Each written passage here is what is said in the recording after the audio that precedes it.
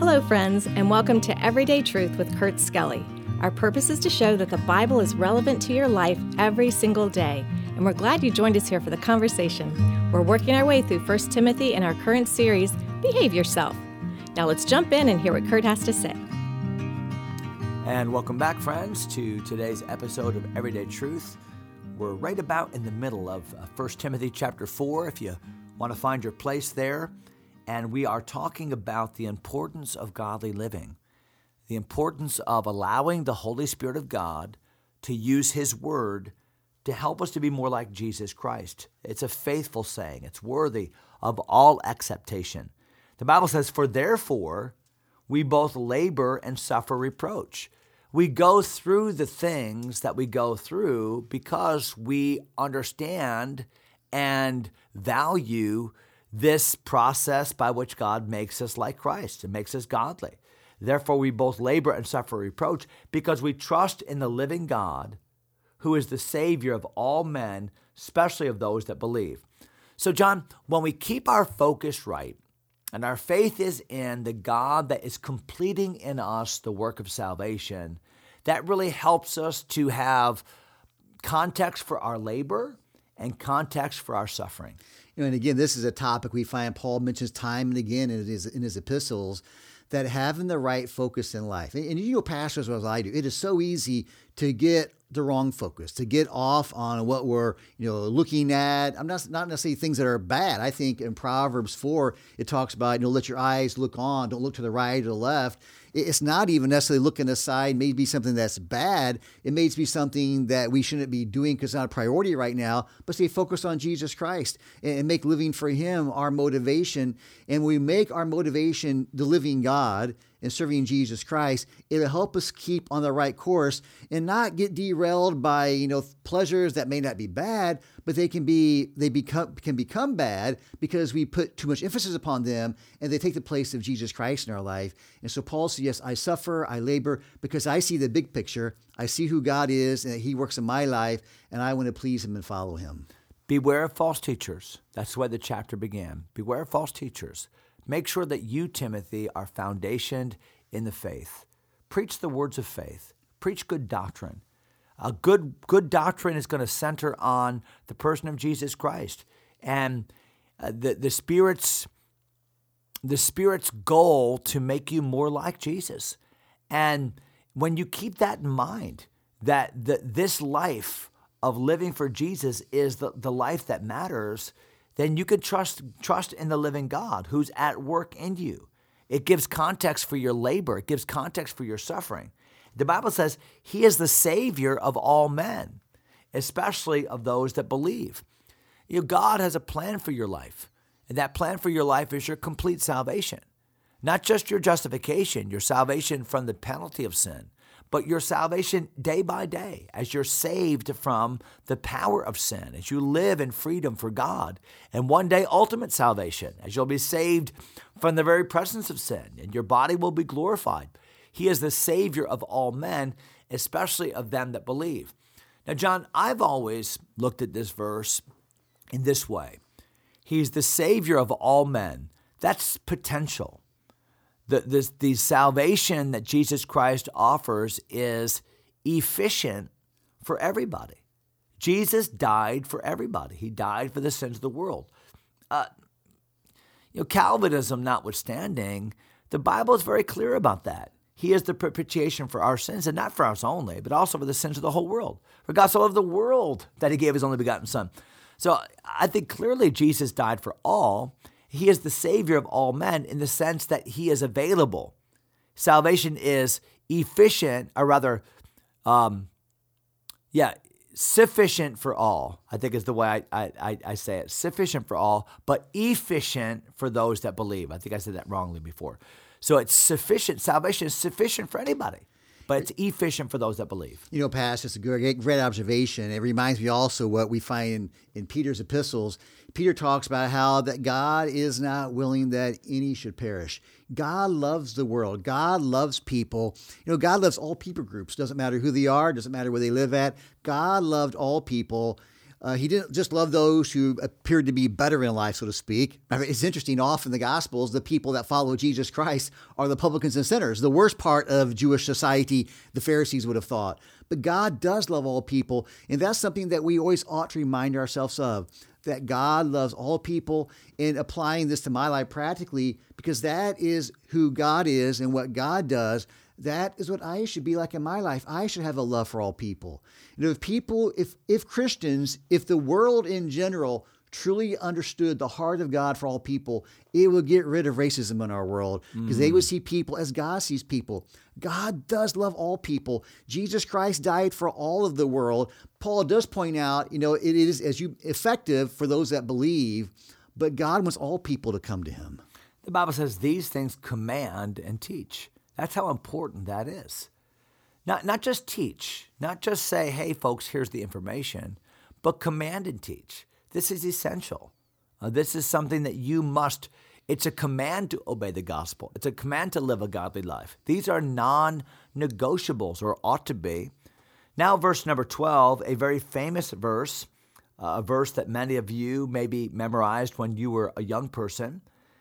Paul is trying to encourage Timothy when he says, let no man despise thy youth, but be thou an example of the believers in word, in conversation, in charity, in spirit, in faith, in purity. So a couple things, John, that I want to talk about in this one verse. So let no man despise thy youth. So it was common in Bible days to look down on, to have a low view of a person that began teaching prematurely. It would be unthinkable for somebody to begin a ministry before age 30, and a younger preacher would be one that didn't have the credentials or the ability to quote the proper genealogical records to show his importance. And so Timothy, by some of the religious crowd, was no doubt looked down on. But Paul's answer for Timothy was not, okay, Timothy, so go out there and tell them, you know what, I know as much as you do, and I have every right to preach. Don't go out there and argue with them.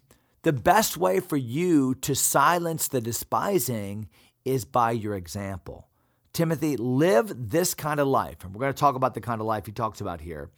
And your life will be the best argument against their despising.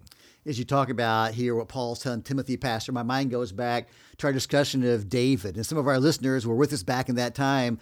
I think when David in 1 Samuel 17 comes to the battlefield and people disdain him as a youth, Saul looks down upon him. The way David changed everybody's perspective was by killing Goliath. When he killed Goliath, people were no longer saying the bad things about him they were before. Yeah.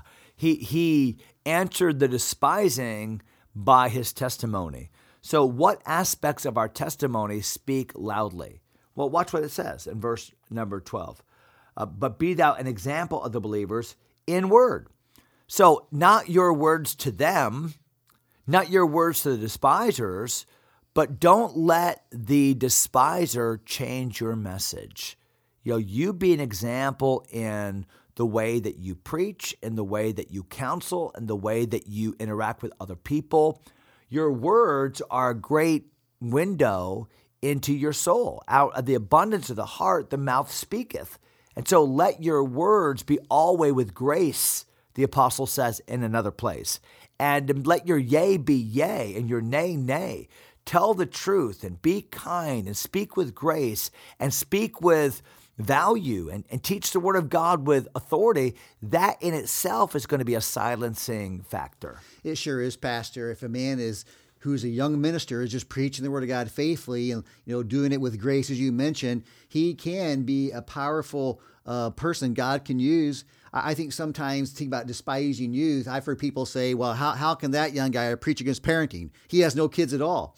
Well, the truth is, if he's preaching the word of God, giving biblical principles, he still, because of the power of the word of God, can speak about issues that he really has not experienced himself, but the word of God teaches about it, and he can preach powerfully. He sure can. So be an example of the believers. Be somebody that people could say, If I were to use words, I should use words like he uses words. That's a great example of how to use your words for the Lord. We all know that the tongue is our biggest problem. And I'm not saying that, the Bible does. The tongue is an unruly evil, full of deadly poison, James taught us. And the tongue gets in trouble when the heart is not guarded. If you have bitter envying and strife in your heart, that's where it begins. So, Timothy, make sure that your life is the kind of life that would spill forth the kind of words that would help you to be an example of what it means to be a believer in Jesus. It is no wonder that Paul begins with this under the Holy Spirit's direction, because the Bible says a lot about how we use our words. Proverbs talks about this many times. You referenced James 3 already. This is an important issue in life, and this is something that God wants us by His Spirit to have control of, to use our words aright, to let our words be a blessing to people, and to always let our speech that we use to be speech that glorifies God and honors Him. And I think Paul starts here with Timothy because this was Timothy's job, to speak. So be an example in word, be an example in conversation. That means your manner of life. In the Old English, conversation was more than just what we would say conversation, speaking to other people, but the way that you live in word, in conversation, in charity, in the way that you love. Charity literally means a love that gives. Timothy, let your life exemplify to other believers what it means to be selfless in giving of your resources, your time, your devotion for the benefit of others. It's amazing, Pastor. We've all seen this happen. You can have two different people who are saying the same thing, but the person who says it, who loves you, you receive it much better from them. And so loving people is a powerful force in the ministry. We find Jesus Christ loved people. We find that Paul loves people. And if Timothy is going to be the man of God he ought be, he's going to have to be a leader in charity, because that is a mark of a man who's really walked with Jesus Christ. It's a great point, John, that you make, and that is that these 6 items that comprise one's example among the believers are not to be thought of separately. They're to be thought of symbiotically. They all go together.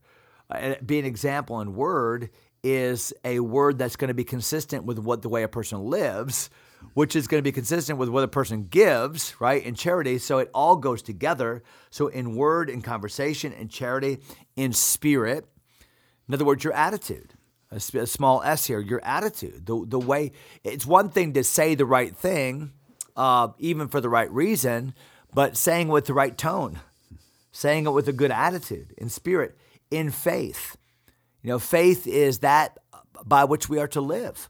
It's the active part of, I believe the Bible, I believe in God, and my life ought to be an expression of what I say I believe. And then finally, in purity. So when Paul said, be an example in purity, remember, he's speaking to Timothy, who lives in a very licentious age.